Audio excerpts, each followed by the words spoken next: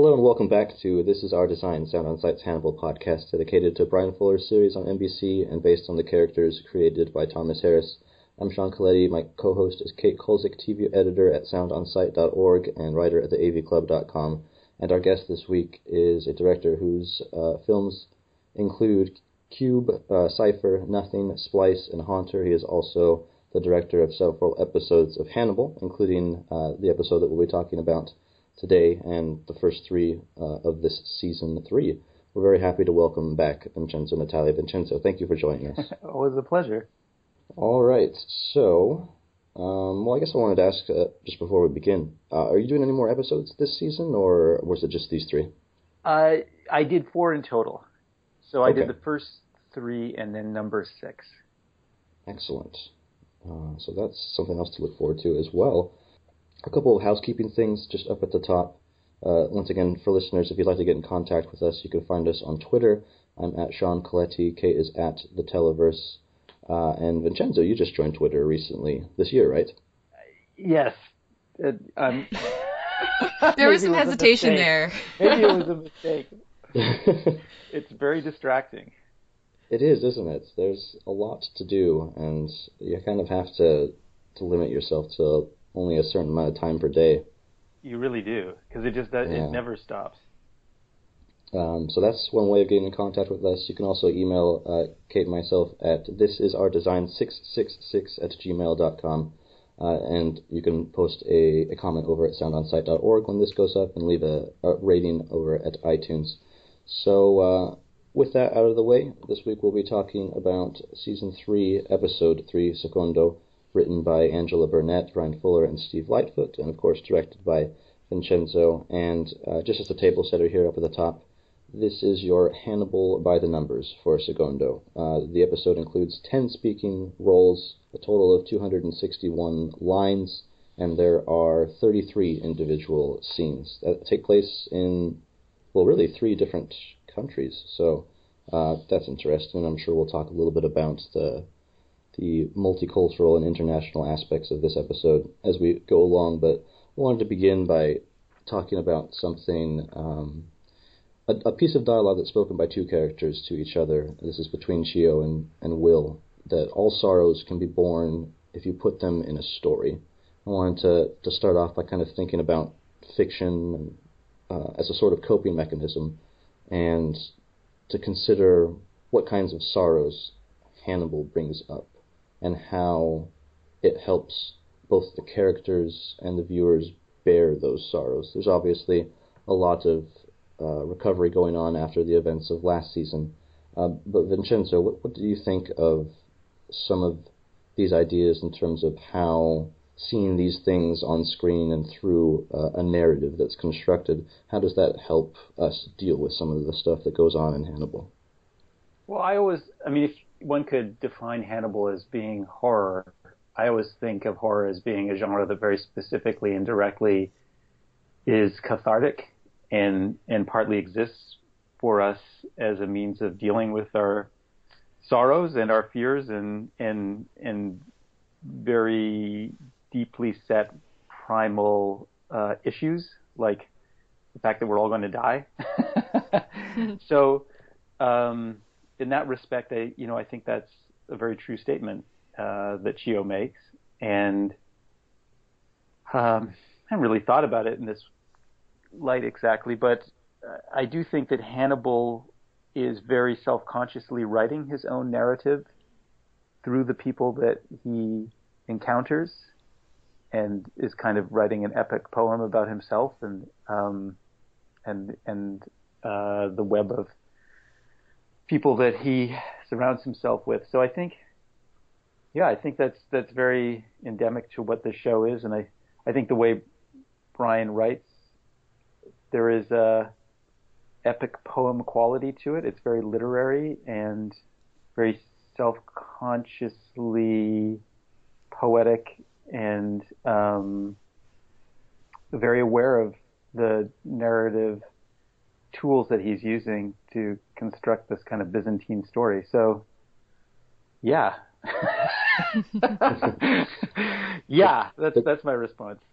Yeah, well, there's a lot of storytelling in these first 3 episodes. I mean, that's one of the ways that we're introduced to the season, where Hannibal's talking to Abel Gideon and compares it to a fairy tale and the unfolding of a fairy tale as we move along into this year's story. But yeah, I think that idea of using the storytelling as a form of communicating sorrow, sadness, certain things that are difficult to deal with, is something that goes on a lot in this series. It's funny for me to think of it as an epic poem because, of course, that's how Hannibal would think of his story. He's this larger-than-life figure. But for me, and especially in this episode, he's so juvenile. He's so adolescent as he's like sitting and sulking about Will at the beginning, or when he stabs Sogliato.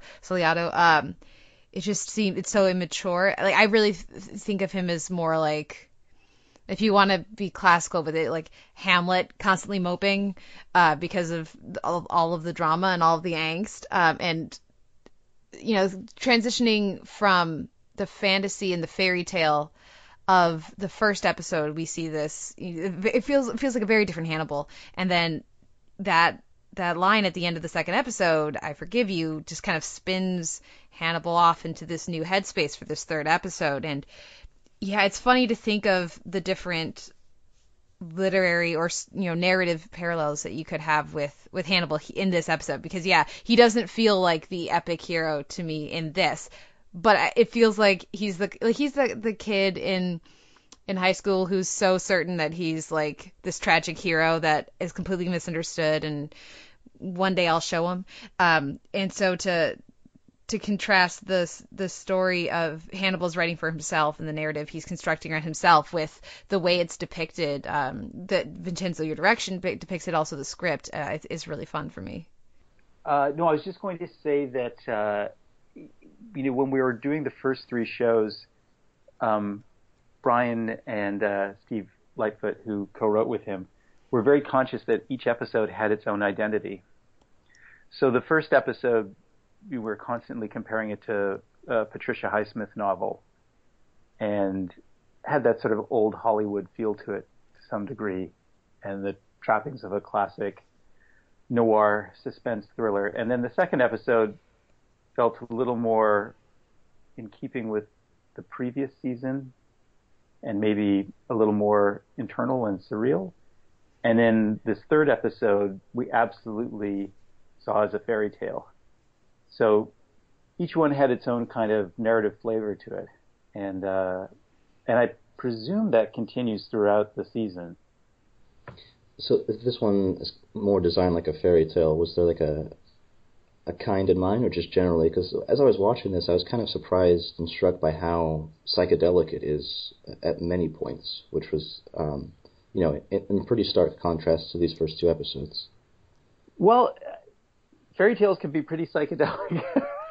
Yeah. And I think it was just the nature of Chio, living in this kind of gingerbread house in the middle of the Lithuanian forest with a castle nearby and a man trapped in the basement. It had a Grimm's fairy tale quality to it, just based on its conception, what it is, and the kind of visuals that it conjured, like the cochlear garden and the fireflies, and it just had that quality. And I remember Brian very specifically wanting that location to be just constantly within a fog, and he was very, very determined that it have a larger than life magical quality. So yeah, I think in that way it's like a fairy tale. I mean, there are aspects to it that probably are not like a fairy tale at all. Specifically, the way the characters speak, because they're very self-aware and analytical and so on. But the overall vibe of it, I think, had that grim fairy tale, or even mixed with a little bit of Hammer films, Gothic, and which was, clearly a different feeling than the other episodes. It was interesting to see them come together because they were actually shot at the same time. We shot the first three almost like we were shooting a movie. So in a single day, I could theoretically be shooting scenes from all three episodes. But each one, I kind of had to keep in mind that each one had its own visual stamp. Yeah, even just, I mean, the mist is clinging to that house, to the you know, to the estate, and we're literally in the forest. And the way that she was introduced is very much like a huntsman kind of introduction. The way she's very comfortable with that shotgun. So yeah, you can definitely see, you know, Will going into the forest. Will, you know, embracing the darker side. That he is, you know, the way that he tends to in this series. I'm sure we'll get there. I'm not too happy about it because I want my Will all happy, which is not going to happen for quite a while, I'd imagine, if it will again. That mist clinging to the house reminded me of that time in season 1 when Will's describing how he sleepwalks and looks at his house from a distance, and it looks like a boat out drifting in the ocean. I guess it would make sense that there are parallels between how he views his home and how he views Hannibal's. But yeah, just going into this location, this fairy tale structure seems really appropriate just because we kind of think of Hannibal, the character, in that kind of way. He's somewhat of a legend in the series. He's obviously a legend outside of the series with all the different adaptations that we've got. And it allows us to delve into his backstory, which readers got in Hannibal and in Hannibal Rising, but this is Bryan Fuller's take on that, and so this is bound to be a bit different. And Chio is one of the conduits for that, so I wanted to maybe think a little bit about her character in this episode, and Kate, if you think that she kind of helps us better understand, is it just Hannibal, or does she also help us understand the way that Hannibal has built his relationship with Will over these 3 seasons? I didn't really think about Chio in relation to how she informs Hannibal's relationship with Will, so I'm gonna have to do some more thinking on that before I finalize my review. But it's what I was struck by with Chio is a contrast to Will. Is I kept coming back to, there's all of this. She's very informed by the procedure of her life, the routine of it, when she's, you know, shooting the bird and then plucking it, and there's she seems to have a piece in the repetition of that and the procedure of it, the routine of it, and that sort of contrasts with I guess it parallels Will's, like his making of the fly fishing lures and some of these other things that he does in his spare time when he's not, you know, finding serial killers, but also just the contrast in her reaction to killing her prisoner, and that's really, she seems like she's someone in need of purpose and in need of structure. If she wasn't, I mean, there's a lot of things she could have done rather than just continue to feed this guy, this horrible person, we're led to believe, every day for her entire life, the way that it seems like she's accepted she will. And so to, you know, her horror at killing seems very much, she did not want to be that person who would get pushed into that position. I think she offers actually more of an interesting, for me, a parallel to Bedelia, because the way that Will manipulates her into killing her prisoner is very reminiscent to me of the way that Hannibal manipulates Bedelia into killing her patient. So that's, you know, the parallel I was seeing. But yeah, I think that's an interesting thought, the way that that Chio's existence, like this person that Hannibal sort of set into motion and just left theoretically in stasis in repeating the same day for years, for decades maybe. How that informs, like, that's one of those trains that Hannibal's following. Yeah, it reminds us of how, I think it was with Randall Tier in last season, mm-hmm. where he talks about just creating these things and letting them go and seeing how they operate. But yeah, the parallel between Bedelia and Chio is really interesting. Vincenzo, are characters like shot in certain ways to draw those comparisons, I guess, with more emphasis? Well, yes. I don't know much about directing. This is all very carefully planned. It's all intentional. I'll accept that, but no, I didn't. I mean, the parallels that I've visually drawn in a not so subtle way are clearly between Will and Hannibal, and I'm always looking for ways to compare and contrast them visually. And as I say, in an extremely unsubtle way, like morphing from one face to another. So, because I definitely think that, they're two sides of one coin, and, it wouldn't be the least bit surprised if one day we discover they are the same person, Fight Club. But, I think Kate, you've made a very astute observation that there's a parallel between Chio and Bedelia, and in a way maybe Chio was a predecessor to Bedelia in terms of Hannibal's relationship to women in his life, and women that he clearly respects. He has tremendous admiration for Bedelia, and he, as you'll later discover, has similar feelings for Chio. So, I think there is that connection. But I have to confess, I never, perhaps because the characters in my episodes, I can't say what happens, but in these episodes don't directly intersect. I didn't make any visual comparison between them at all, actually. And so, but I think that's an absolutely true observation. I'm sure if Brian were here, he would agree. The visual cue, actually, I really keyed into with Chio, and again, I don't know if it's intentional, but if it's not, yay! It's fun to make it up for myself, and if it is, then awesome.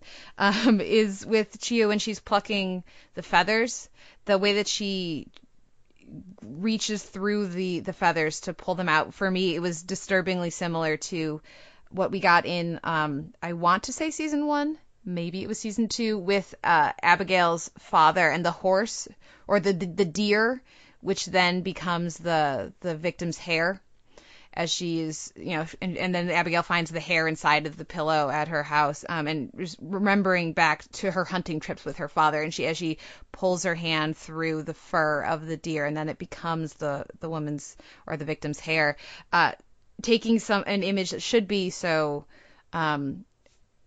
It seems like it should be like a nice thing. It's like it's running your fingers through hair, running your fingers through feathers, but is also at the same time violent, and is also this, this lovely image, this lovely feeling, sensation, but is so connected to death. So she's doing this because she's killed this thing, and now she's going to consume it. It ties in with these themes of eating and feeding and all of that, which are so inextricably linked to Hannibal. But to take an image that should be satisfying or pleasing or pleasurably sensual or tactile, and to give it that disturbing edge, I thought was very effective. Do we see that same disturbing edge in the scene where Hannibal's running his fingers through Bedelia's hair in the bathtub? Yes, I did. I don't know if you were going for that, Vincenzo. No, but I think you're right. I mean, I just think it's inherent in the material, and the way Brian writes and the way he conceives of these images. He's constantly finding something that is sensual and beautiful in something that, from another perspective, could be considered quite grotesque. And so, I think those kinds of motifs just sort of naturally appear, and even though they may or may not be intentional, I think they shouldn't be dismissed. I think that's all correct. I like Bedelia's role in this episode. I think of the three, obviously, this is the cast list that has the most people in it, at least the most prominent characters, and her conversations with Hannibal are fascinating. The one that opens the episode in particular has this exchange where she explains that she thinks that whatever happens, she'll find a way to maneuver out of the trouble of the situation that she's found herself in. And she asks Hannibal about this and if he thinks that he can do this as well. And the line of dialogue that he says is, "I did." past tense, as in that he doesn't necessarily believe that he can get out of this anymore. And then this also brings up the issue of drawing everyone to him. That's what Bedelia mentions as well, that his impulsive actions in the episode are really kind of going against the point of fleeing and being undercover. So just thinking about that, what might be his motivations there, Vincenzo? Do you think that this is him just being lonely and needing his friend Will, or is it that he really doesn't think that he can that he can get away with it, basically? What's behind his kind of breakdown here? Well, I don't think it's a breakdown. This is just my interpretation. I think that he loves those people, and he doesn't want to leave them behind. Not just Will, but Jack and Alana. And I think that it's part of the epic poem, and the poem hasn't come to an end yet. And so even though he's escaped from North America, he has every intention of bringing his friends to see him in Europe. And I always thought about, it's been many, many years since I read it, but I always thought about the Hermann Hesse novel Damien in relation to Hannibal, because it's about this relationship that's a little bit similar between Will and Hannibal, a kind of student and an older brother type figure with darker sensibilities. And I think that's part of for me anyway, the real draw to Hannibal is that I'm sure we all have people like him in our lives who have encountered people like him who are incredibly intelligent, in some ways perhaps superior to us, and who have a dark secret kind of knowledge. And invariably those kinds of people draw and need others around them. And I feel like Hannibal is that person. He doesn't operate in isolation. He needs to be a part of a family in a way. So, and the people around him need him too. They discover, as Will says, that, he could somehow actually forgive Hannibal for what he's done. And it's that perverted kind of relationship that just makes the whole thing so fascinating, because it seems so counterintuitive, and yet I think it's so true to life. Yeah, Will says, I've never known myself as well as I have, or as well as I know myself when I'm with him. That does bring up the perversion of that. Well, if Hannibal is trying to draw the people around him, considering that, and considering that he heard Will say that he forgives him, Kate, what do you make of that ending, where he seems to come to the conclusion that the only way to progress is to consume Will? I'm not sure yet, other than I don't think it's going to happen because it's the main character, and and I kind of doubt that Will could be convinced to just give up an arm the way that Hannibal is able to work his mojo on his previous victims, whether it be Abigail or Miriam. And if he could, then he wouldn't be interesting anymore to Hannibal. So it feels like first of all, I wrote down in my notes, that's how you end an episode. It's a hell of an end to an episode. But it also, again, it feels to me sort of like this continuation of what I was seeing as an immature response. So I absolutely believe that Hannibal believes that in that moment. I don't see it coming to fruition, but I do see, again, because I know it's a TV show and I know Will Graham's going to be around for a while. But it does feel like a natural progression for what Hannibal would assume and what he would think.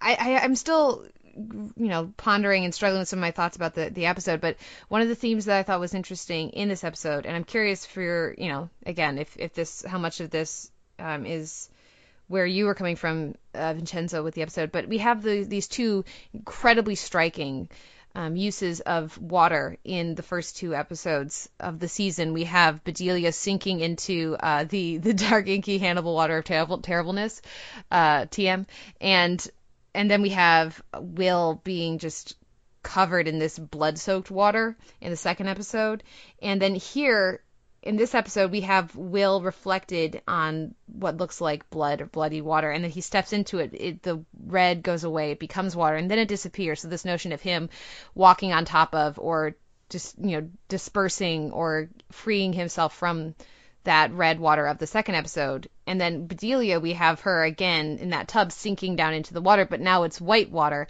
and it's not black, and it's also her slipping away from Hannibal as she does that.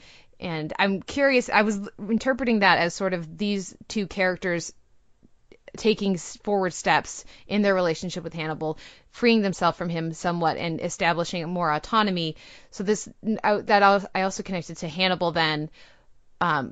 He's more grasping for stuff. He's less in control here, which maybe is what he likes as much as he needs control. He likes the challenge of not having it in the same way and having to reassert it. But for me, that sort of felt like an extension of that visual motif from earlier in the episode. Like, this is him grasping for the next thing to reassert his control over his relationship with Hannibal and with Will.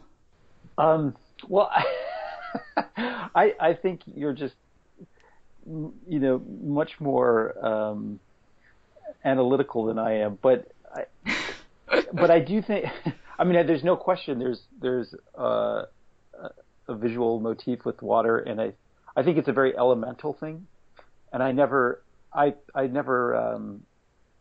saw it in quite that way, but I think that there's actually a Catholic aspect to it. It's like holy water, and it's a cleansing thing. I think that in that respect, water plays a role and will play a role. You'll see in upcoming episodes. I don't know that it's just that, and I think it has a kind of just a sensual quality to it that is in keeping with the whole vibe of the show. So that's a little more where I was with it. Plus, it just looks, it looks great in slow motion. It looks pretty, yeah, totally. It looks really pretty, but in the first episode, of course, Hannibal washes water off of himself and washes blood off of himself in the shower in Bedelia's house after he's stabbed Will, and then he washes the blood off of Bedelia after she's killed her patient. So I think the whole notion of water is as something that is capable of cleansing our souls and our sins, which is a truly Catholic concept. And I just feel like the whole show is dripping in Catholicism and Catholic imagery is pretty much where I see it coming from. But that transition to the puddle, I think that was my idea. I can't even remember. I shouldn't say that was my idea. It may have been, it may not have been. But I certainly remember for me, it functions more as just the means of getting from place to place in a kind of non-literal way, which is how I feel like the show operates, and what is really fun about watching it and about being involved in the making of it, because you just don't have to clunk your way through it like you would most TV shows. Like everything is so wrapped in a kind of poetic, gauzy filter, which is so beautiful. And when I'm directing the show, I'm always I actually put a lot of emphasis on transitions in scenes, because I think, especially on a TV show where you have this very limited amount of time to actually shoot a scene, if you put a little extra effort into how you get in and out of it, that's an economical way of of making a statement. And so something like that shot of Will walking over the surface, watery surface, and then that becoming the means for him to arrive in Lithuania is, it's partly just, I think, the vernacular of the show. Just, I feel like that's the way the show tells its story. It doesn't do it. I actually don't. One of the few things I don't like about the show are the chyrons. I just feel like they're really out of place. I don't think, especially in this season, because I just don't think that the show spoon feeds the audience, and it kind of is best when, it inspires conversations like this one where we're just trying to figure out what the hell it means.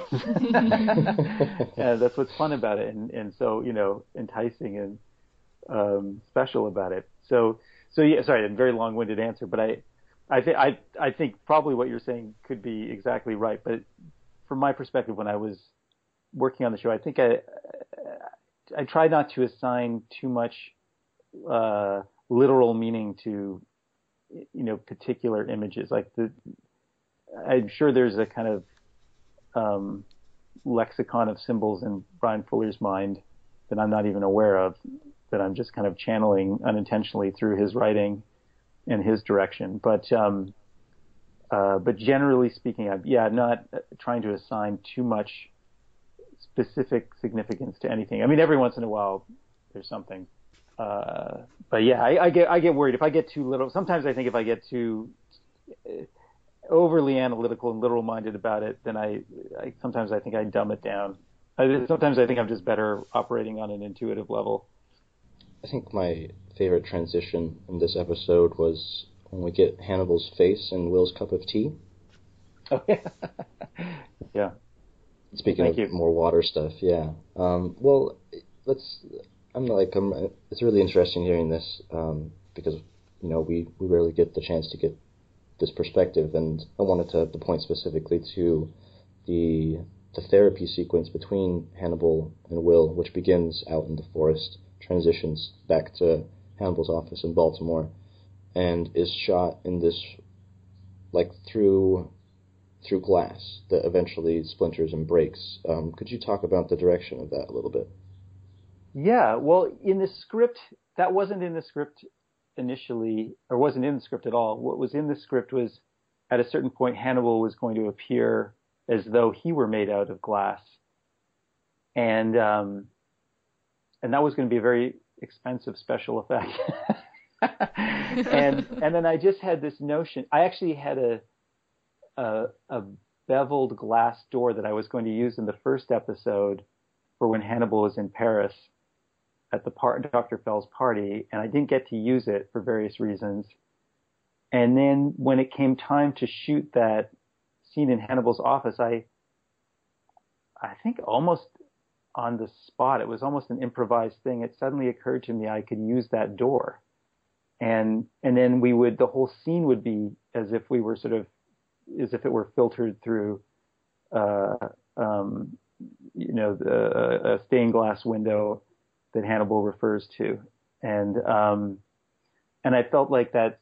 I felt like I didn't want to go right back to the office and without it being distorted in some way, that that would have been kind of prosaic and dull. And so very much, yeah, I think if I remember correctly, I hope I'm remembering this right, I very much on a whim, I just had the grip set up this door and we shot the whole scene through it.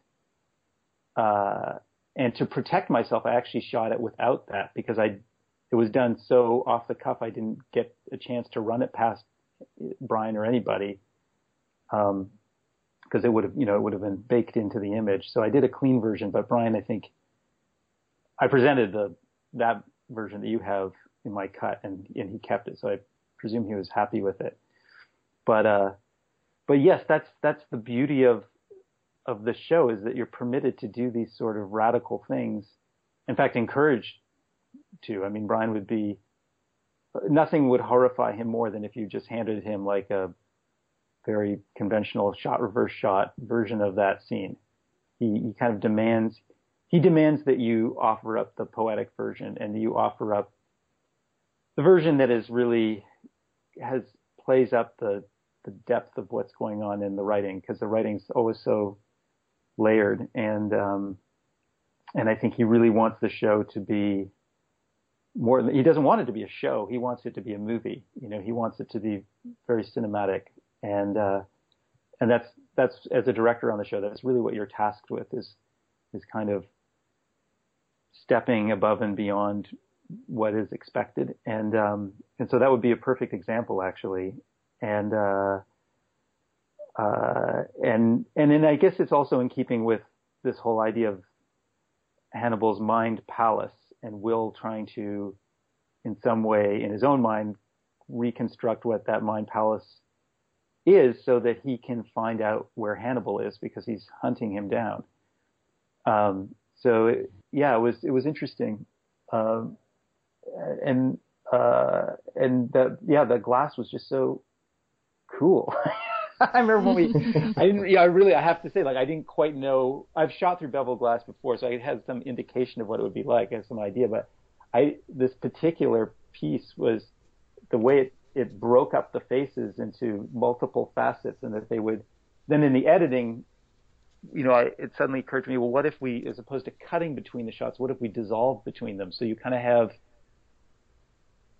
it almost feels like one long shot, because as Will is sort of fading out as we go through a piece of glass, Hannibal is fading in, and again, they're kind of being doppled and sort of twinned and tied together, again, sort of getting across this idea that they're two peas in a pod, or very, very deeply psychologically connected with each other. Well, it just ties into the episode's theme of reflections. I mean, the visual motifs, not just there, but in the tea, and we see Chiyo reflected in the butcher knife. Sort of a callback to Mizumono and Kaisuke with the reflection of Hannibal and Jack and the knives, and it's a recurring visual motif, and it's very effective in that therapy scene that we're getting. The use of having those prisming of the Hannibal and Will. I mean, we're in Will's mind palace, but he's channeling Hannibal's mind palace and talking about Hannibal's mind palace, but he's talking to himself, but how much of him is still him? I mean, it just works really well. And it looks super pretty, like you said. You really can't understate the importance of looking super pretty. Yeah, and I absolutely agree that it's important, if we're going to go back to a place that we've been in a previous version of this series, because this is very much a new Bryan Fuller's Hannibal now in season 3, that it has to be distorted in some way. And so that made perfect sense. And any kind of re-entry of something old and familiar ought to be distorted as well. And I'm going to use that as my careful transition into talking about Jack, because the way that he's brought in, I think, is rather striking, especially the sound design with the percussion that I'm sure Kate is going to talk about a little bit later. But it's great just having him here, and it's also rather interesting considering the way that he interacts with Ronaldo Pazzi, because understandably he is very shaken up, and I'm wondering, Kate, if you could talk a little bit about how Jack seems a bit different in this episode. Well, first, I got to take this opportunity to say thank you, Vincenzo, for giving him the badass hero entrance. Because I was just I was like, oh, I know that hat. Oh yeah, Jack's coming. It was delightful, and I also enjoyed. This is again, I don't know how much of this is it's pretty and how much of this is intentional thematic connections, but we get in episode 1 of the season Abel Gideon rolling from out of focus into focus in the start of his second scene. We get in the previous episode Will stepping from out of focus into focus to say, I forgive you. And then here when Jack is introduced, he starts out of focus and then walks into focus as well. And so just to get that arrival point. We've been wanting him to show up, and we've been missing him. We've been hoping he's okay and assuming he probably is because of, released images and, Lawrence Fishburne and everything. But it was a very satisfying first moment. So thank you for that. Well, it's funny, when we shot it, I think that was Lawrence's first day back. So it had, even on the set, it had a similar kind of feeling like, oh, he's back.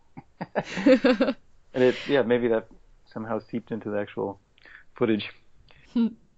But yeah, he seems, I really appreciate him as and Potsy as two sides of a coin, maybe. And after the events of Mizumono, I like that he's just basically like, Patsy's talking to him about, trying to catch a monstro, and he's basically like, guys, NMP, not my problem. I'm off the clock right now, and I've learned that lesson from last season. So I'm just here for Will, stop him from doing anything too crazy. That feels like a very distinct difference for me from Jack. I mean, it feels in character, but it feels in character as informed by the events of last season, and so that was fun. And then because there are really those same traits in Potsy as in Jack, like that dogged investigator, the determination of that, the certainty that we get from Potsy feels very much like the the terrier kind of or bulldog aspect of Jack from earlier on. But yeah, his ability to just distance and step back and say, hey, I'm not here for Hannibal. I can let that go. This is not my jurisdiction. That was an interesting, and for someone who doesn't want him to get stabbed in the throat again, I was kind of all for it. Yeah, he also, as he's talking with Potsy about Hannibal, has that now inherent understanding of the kind of person that Hannibal is, so he's able to talk from a place of authority in the same way that we get Will talking not just about Hannibal, but of other serial killers that he's able to go into the minds of. And so it's a more veteran Jack Crawford's, and I get the sense that it's a much sadder one as well. This is 8 months later. Are we assuming that Bella's dead at this point? Don't say it. We're going to go back.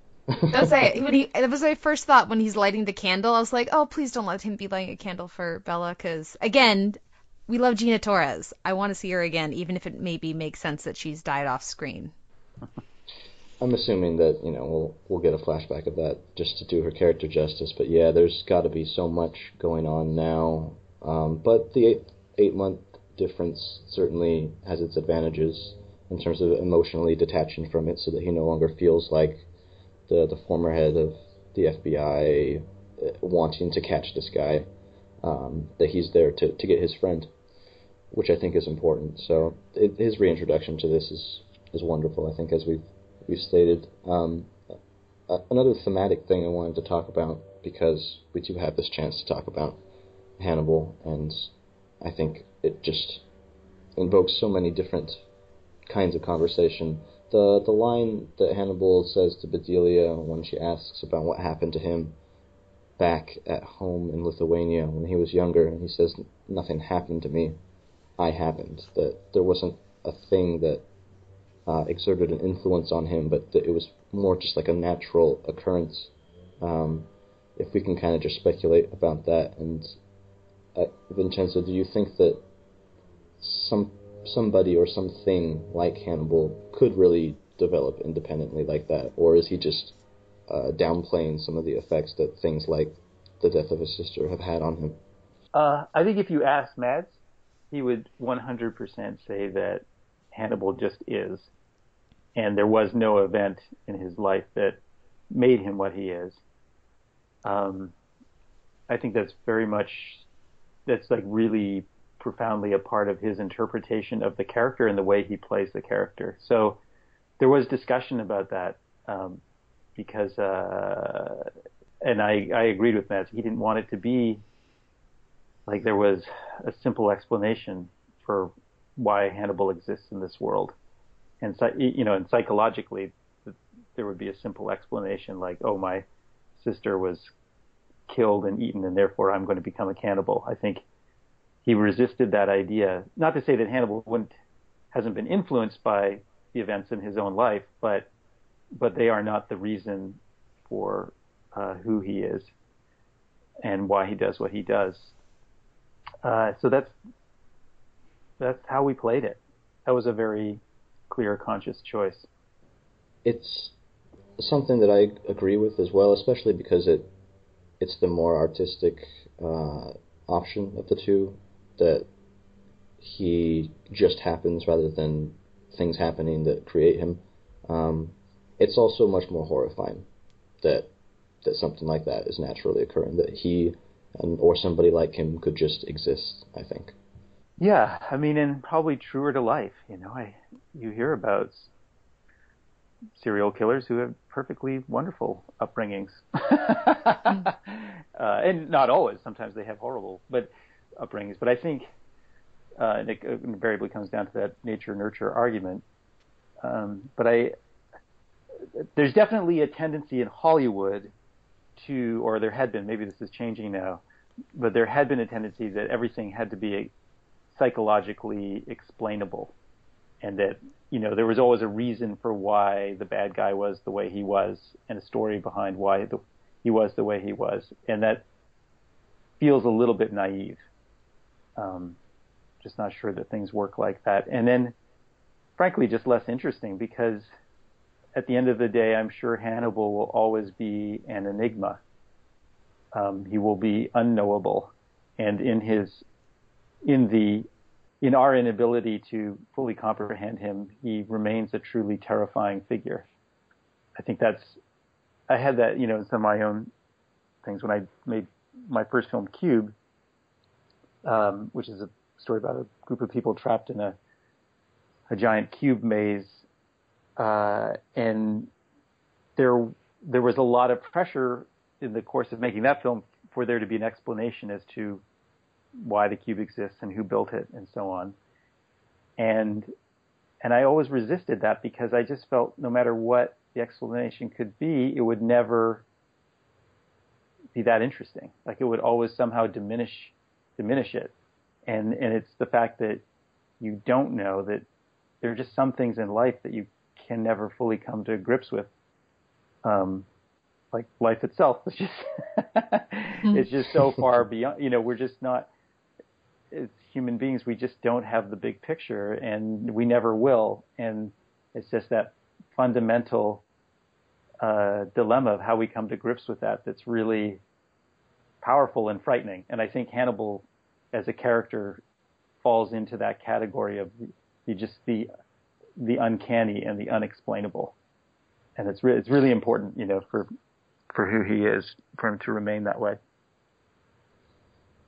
He, I think, as a character, in many ways, is very inexplicable, and yet some of his actions can certainly be informed by things in his past, and I'm hoping that we're going to get a little bit about that in this season with regards to his sister, because Bedelia says something in this episode about, as he's having dinner with some of his colleagues, that he's made this recipe that was originally for his sister, and Bedelia kind of smirkingly says that he's probably perfected this over the years, obviously referring to the different times that he's probably tried it out with some of his victims. But this idea of wanting to get that recipe right, Kate, even if Hannibal is inexplicable, do you think that some of the actions and decisions that he's made have been motivated by this past and wanting to do justice to her memory?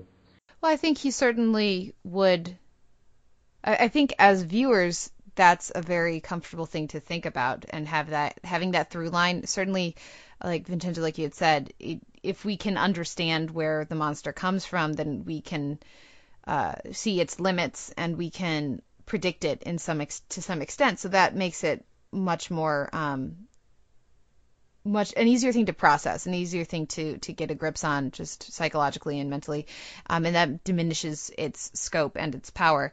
With something like Hannibal, what this really, because I really feel like I agree with him when he says he happened, he wasn't created, and I sort of think of what would his life and his childhood have been if he's still him and this horrible instigating incident hadn't occurred? So what would he have ended up warping Misha into, his beloved sister? He didn't have the opportunity to turn her into a Miriam or an Abigail or a Bedelia, so shaped and controlled by him.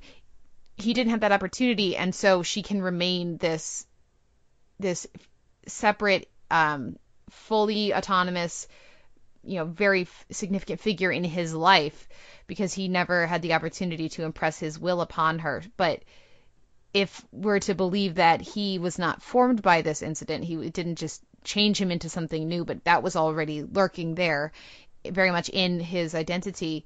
I think it's a convenient thing for him to tie his sorrows to, and his lack of understanding and his loneliness to, oh, it's because I lost my sister and I miss my sister, as opposed to there is no reason. There isn't an explanation. Like, if my sister was only here, I wouldn't be so lonely, but that's something that was taken from me. Let's make sure that prisoner sits in a cell only listening to water for the rest of his life, or until Chio kills him.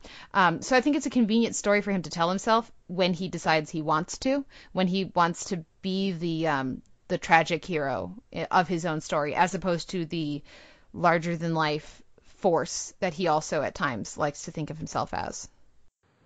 Yeah, and certainly Hannibal, if, like you had said, if Misha had been fine, then this thing that Hannibal was allowed to exist without that as something to lay his sorrows on. Again, the reality of that, I think, is pretty terrifying. Vincenzo, while we still have you, I was wondering if maybe there are some other things, any kind of like favorite scenes or enjoyable experiences that you wanted to talk about that you had while working with the crew this year. I always have a hard time answering those questions because it's so packed, like you get into these situations and it's a little bit like being in combat. It's just, I'm still suffering the after effects, I think. But what did Bryan Fuller do to you? What didn't he do? Yeah. Well, it's a funny, Hannibal, as you may have heard, is a very tough show because for a variety of reasons, and I could spend an hour describing them to you, but I think fundamentally what it comes down to is Bryan has this, I don't know, I have tremendous admiration for his writing, and Steve's writing as well, Steve Lightfoot's. But I just think when you get one of those scripts, like, it's something really special, and it's not product. It's not what a lot of TV is. It's I think it's, without overstating, I really feel like it's a work of art that's going to last a long time. And I think Bryan knows that too. And so he expects nothing less than perfection, and he doesn't care how you get it. He doesn't care if it took 15 minutes to do it or if it took 5 days. That's completely immaterial. He's completely result oriented, which is fantastic. But it's hard on the crew because and the cast because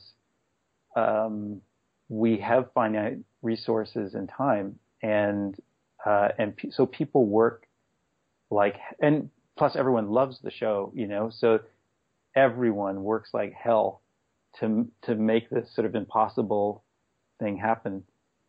And so yeah, you don't leave Hannibal without a few scars, but then you're really proud of them at the end. And so to kind of very indirectly answer your question, I mean, I love working with the cast. They're just uniformly brilliant and wonderful people. Like, they're just really great to work with, and they are just so talented. And every day I would have to pinch myself, because I'm going to work with Mads Mikkelsen or Hugh or Lawrence or any one of them. And they are what makes the whole thing possible, because they're just so professional and good. And then the crew is equally excellent. So it's a very, I think, like, as always with these things, what gets you through it, what makes it great, are the people you work with. And But yeah, I'm always bad with giving specifics because I kind of forget them or blot them out.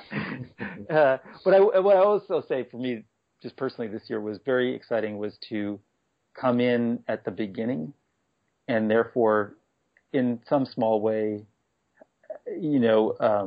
help develop the look and the feel of the season. Whereas the previous season, I was very much stepping into something that was, a train that was already in motion.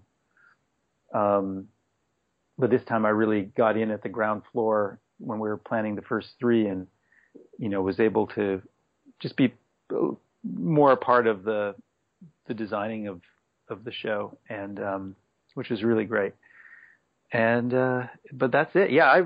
I think I just have my work aside completely. I just have the highest regard for the show itself. I really think it's just so bold and daring and cinematic in a way that a lot of movies aren't these days. And that's, so I just feel like insanely lucky to, in any small way, be a part of that. If Fuller's very results oriented, then I think he should be very pleased with how Hannibal has gone thus far. He's certainly chosen his directors very carefully, and I think it speaks volumes that you've helmed these first three episodes, and it absolutely makes sense because your vision in particular, based on your work as a director, I think fits this series so perfectly. And I know we'd at first just like to thank you for giving us these first three, and we look forward to number 6 as well, because they've been fantastic. Oh, thank you guys. No, it's such a pleasure talking with you. Your analysis is deeper than my own. It's really great to hear what you have to say. All right, we're going to say goodbye to Vincenzo now, but listeners, stick around, and Kate and I will be right back to wrap up the discussion of this episode. All right, and we are back. And we'll move right along to the recurring segments for this podcast, of course, and begin with Kate's Classical Corner. So, Kate, what can you tell us about the scoring and the soundtrack in Secondo? Well, there are 3 classical pieces that are featured prominently in this episode, and the first is Beethoven's Piano Concerto No. 2 in B-flat major, Opus 19. That's the second movement, the Adagio, and that's when they're having dinner with Sogliato. And for the soundtrack choices this week, they don't feel as particular and specific as some of the other ones have been, like the Raindrop Prelude for Bedelia getting ready for her bath in the premiere, or the Prelude to the Afternoon of a Faun. They're mostly just really pretty and seem like they fit the scenes well. So for this one, the only note I have, aside from the fact that it's interesting that because one of the things that Brian Reitzell has talked about with his scoring for the season is wanting it to feel very Italian. And the other music that we've gotten, other classical music that we've gotten, has been more, more dreamlike. The Fauré or the Ravel or the Debussy, as opposed to getting. No, it wasn't the Fauré and the Debussy, I should say. But in the first party scene we had in the premiere, when we meet Diamond, that was Beethoven, and then it's Beethoven again here in Sogliato's Dinner. Also, this is the first piano concerto that Beethoven wrote. So we get Hannibal's that may have been impulsive and other less than, again, for me, this theme of instinct and maybe less maturity from Hannibal in this episode. So having it be early Beethoven as opposed to late Beethoven, maybe there's some significance there, but otherwise I think it's just a pretty piece. Next up is the Tornami a dir che m'ami. I don't speak Italian, but something like that, from Don Pasquale, which is of course by Donizetti, and that's the opera that we had an aria or an excerpt from in the premiere in Antipasto. This is in the scene when they're eating Sogliato, so the dinner of Sogliato rather than the dinner with Sogliato. And this is from the end, towards the end of the opera, when the young lovers, Ernesto and Norina, are reunited briefly before they finally work everything out at the very end. And it's a love song, and the title translates as Say Again That You Love Me.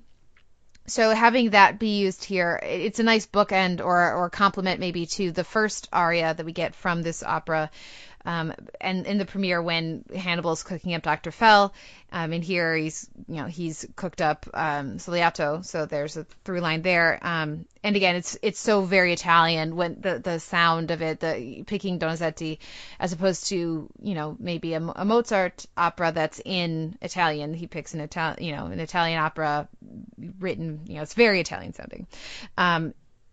And this is also when they're discussing the traditions of the fifth quarter and everything with the meal. So I thought that paired very well. It's very lush sounding. It's this love song. So to have that complementing the it's so, the meat is so delish. I mean, it's really disturbing and gross in a very effective way.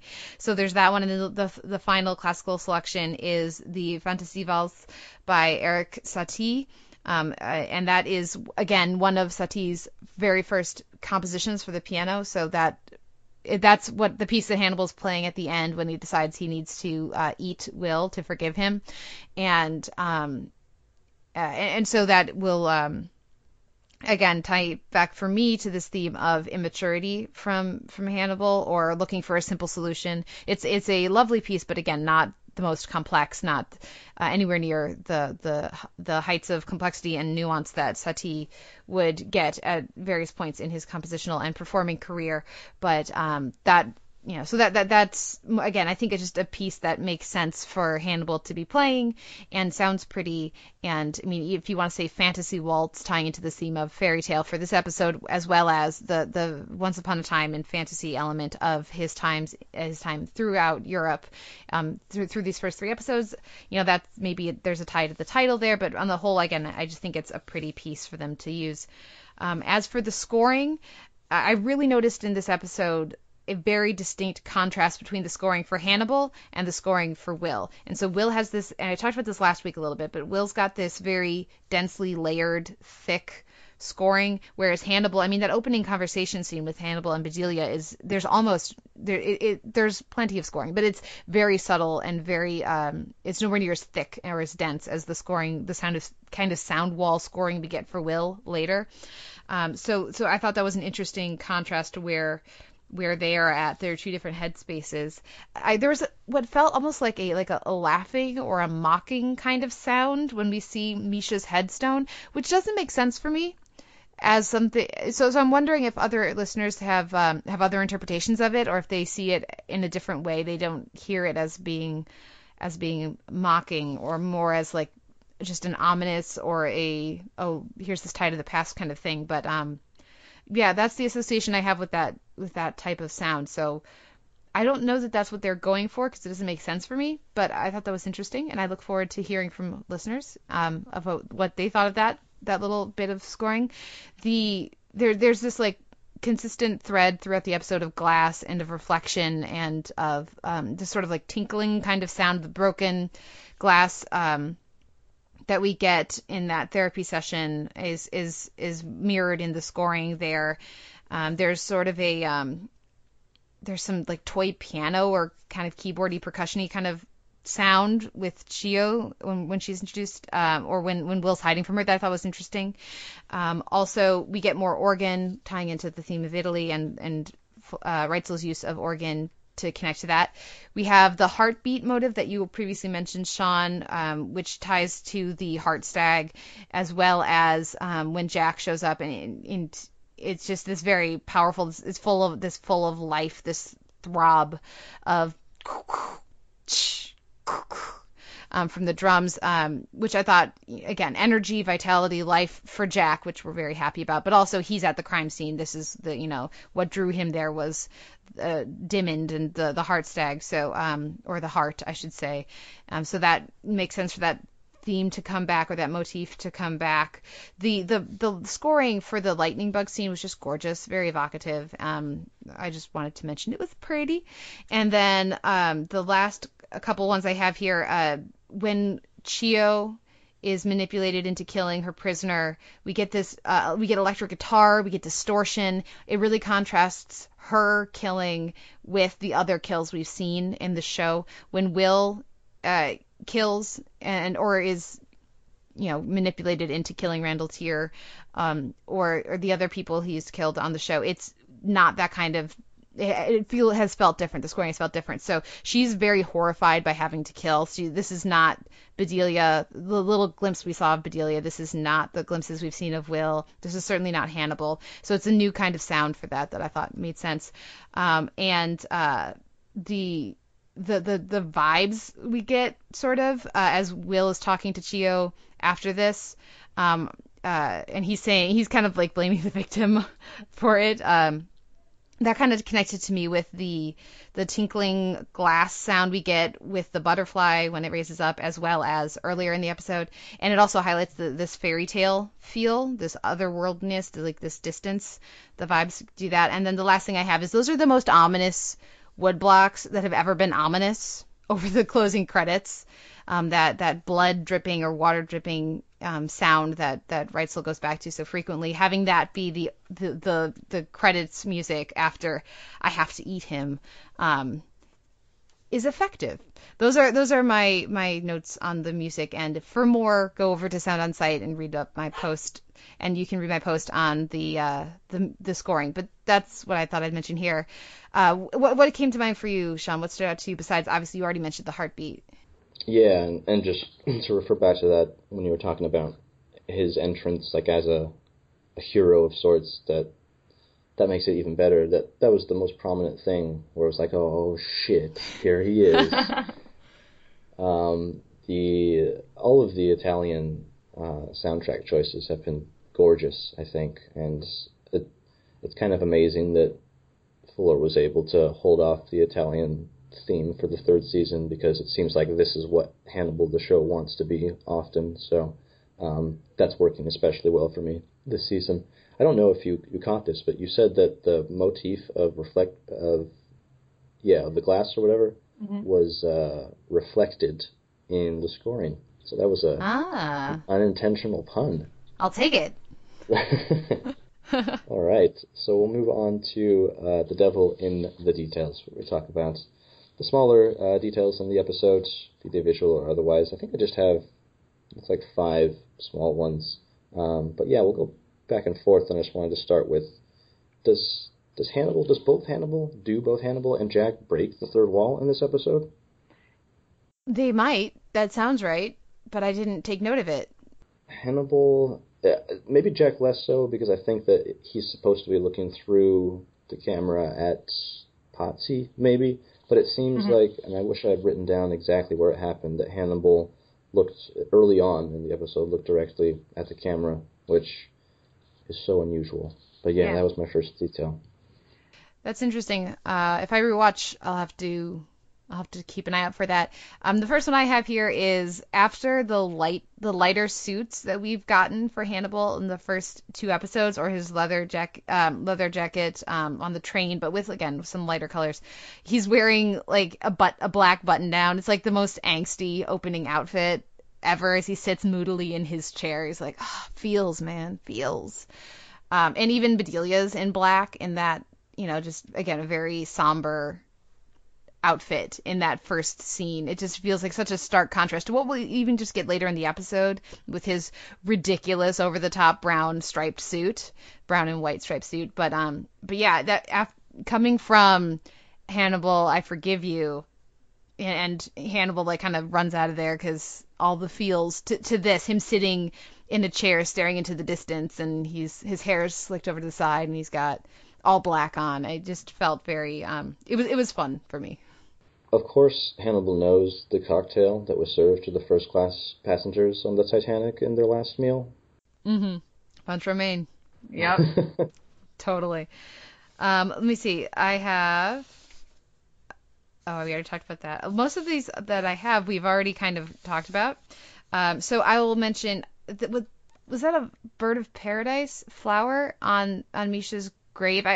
That triggered something in my memory from earlier in the show, but I'm not 100%. Did that trigger anything for you, Sean? Bird of paradise.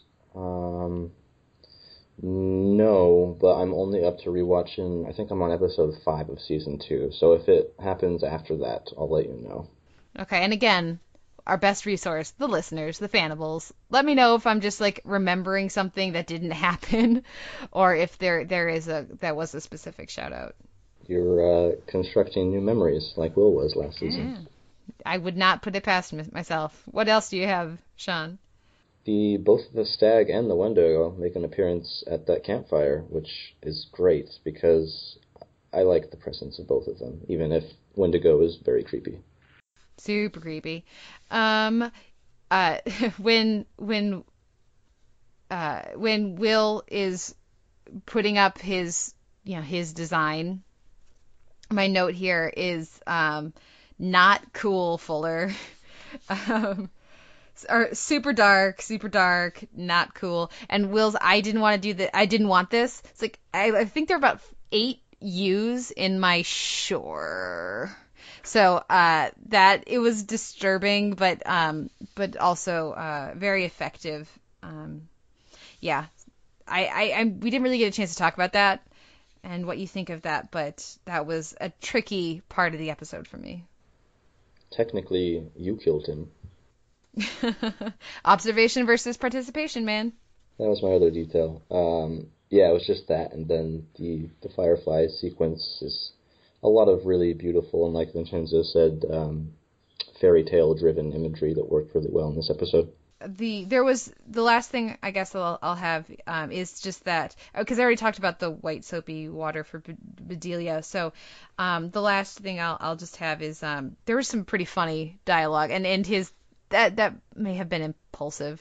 I like that they still find space for comedy in especially by the end of the episode it's pretty dark. So I like that there's still some space for comedy this week. Yes. So yeah, the Dragonfly tableau. Did you want to talk about that, or is there anything else that you wanted to talk about? Well, so theoretically, Hannibal's not going to be coming back because he can't come right, home. Which would mean that. So that's not for Hannibal.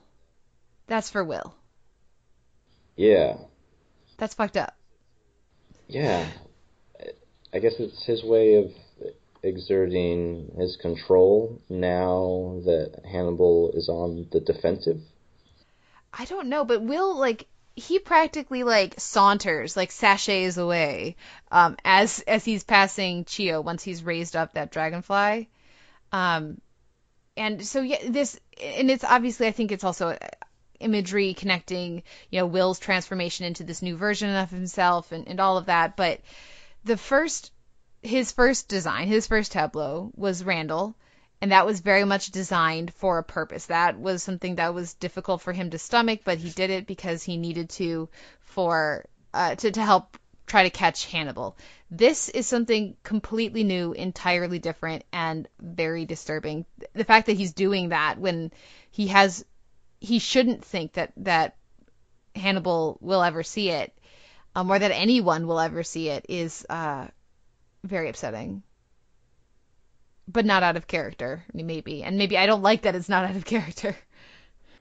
I hadn't even thought about that as well. I just figured, oh yeah, this is a way of, like, leaving a mark in, like, Hannibal's home. But you're right, there's no way Hannibal's going back there. So, what the hell, Will? WTF. Okay, yeah, I think that was it for most of my topics. Anything else that you wanted to touch on? No, I think that's plenty. We've gone super long once again. But it's going to be a season of that, I think. Yeah, we'll see. We're at the end of our screeners, so we'll see whether they give us more or if this is the last week that we're able to have the podcast out right when the episode ends. Right, yeah, so that's something to warn listeners about. That, Hannibal episodes air Thursday night, so I guess expect future episodes, if we don't get screeners, to go up probably Sunday night at the latest, but hopefully earlier than that. Yeah. But yeah, that's it for this week. Anything else that you wanted to plug? Any goings on the internets? Well, by the time people are hearing this, Game of Thrones has wrapped up, so no more Game of Thrones podcast, which is a good thing for my sanity, and even if it is a bad thing for Game of Thrones fans. And Orphan Black will be finishing up soon. Veep will have finished up, so it's basically for me, it's just like the Hannibal show right now, as well as all the other TV that we cover over at the Televerse, the weekly TV podcast for Sound On Sight. So you guys, if you want to talk Hannibal or any other TV, you can hit me up on Twitter at the Televerse. I love talking with you guys. I love hearing from other Fannibals what they think of the show and they're getting out of it. So please reach out. We love when you guys, as long as it's not reaching out like the creepy Heartstag, then we're good. That's not the good kind of reaching out. No. You can also find me on Twitter at Sean Coletti, and yeah, if listeners are, if you're familiar at all with the body of work that Vincenzo Natali has done, he's been posting a lot of like conceptual art and stuff like that for some of the past projects, and Hannibal stuff as well, of course. So you could do that. You could also contact us at thisisourdesign666@gmail.com, or hit us up over at soundonsight.org when the post for this podcast goes up. But that's it for this week. Okay, and I will be back next week to talk about Season 3, Episode 4, Aperitivo. Until then, though, this is Our Design.